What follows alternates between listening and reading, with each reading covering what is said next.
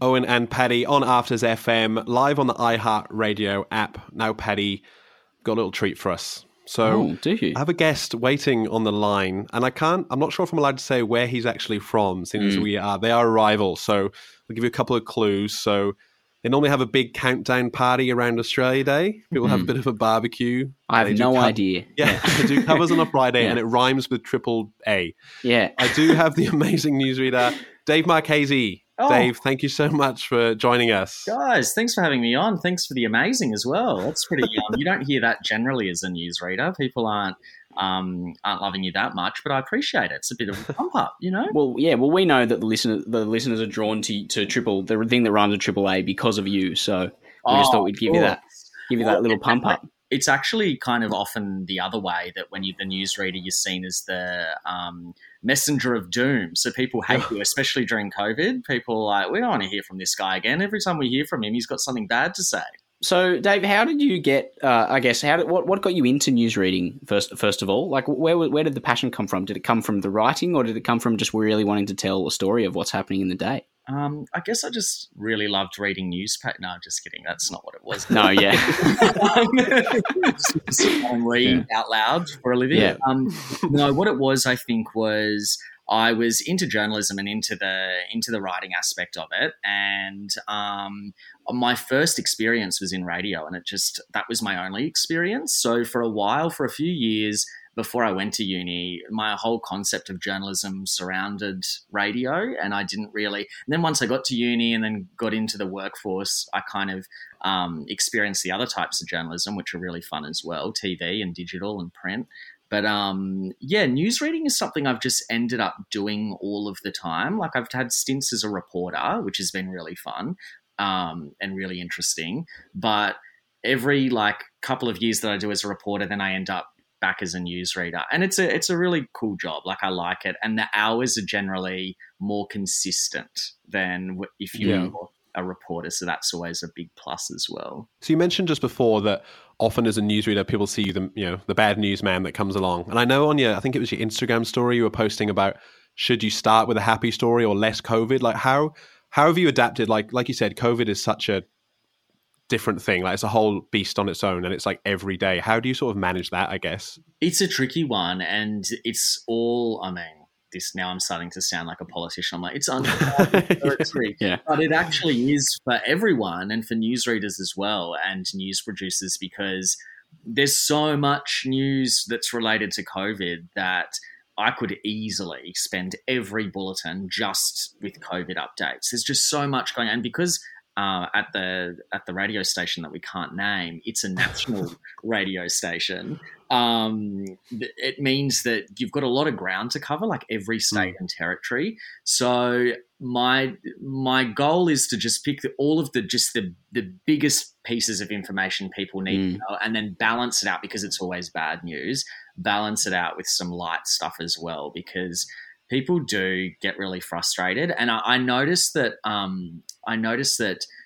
the very intense days where there's a lot of bad news, people reach like a saturation point, and then they stop engaging. So they don't listen to anything else today. They even stop engaging with the program. They just get in a bit of a mindset, which I completely understand. So yeah, I try to just put some random stuff in every now and then, like, a gorilla has worn a pair of sunglasses that are and it's not even newsworthy. Yeah. Breaking news. You start with that, actually. You start with that, the beginning with it. You need a good lead story sometimes, you know. Oh, for sure, yeah.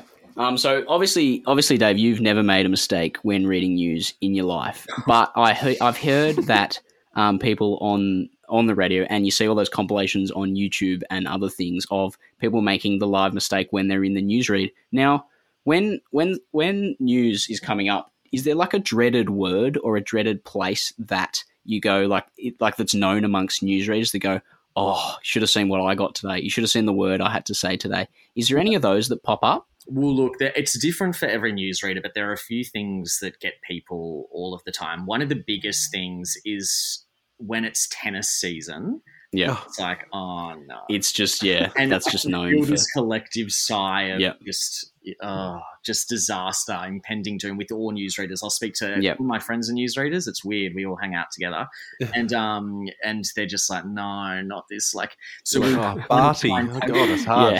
Yeah. I mean, it's getting easy. Bryan Brothers. Yeah. Yeah. It'd be full on, but that's just because there's so many great players from all over the world. But that one definitely tests you. Sports test you a lot. Yeah.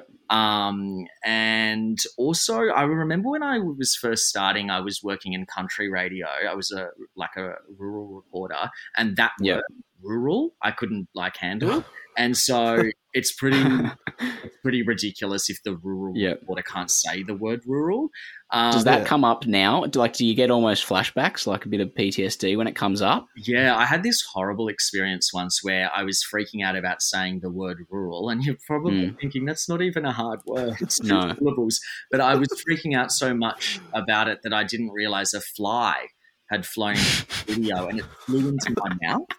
And so not only was I having an anxiety about saying the word, I also very visibly you could hear that I was having this trying to cough. You can't, It's not like you'd be doing it and the people would go, obviously a fly's just flown into the studio and gone into his mouth, and this is why.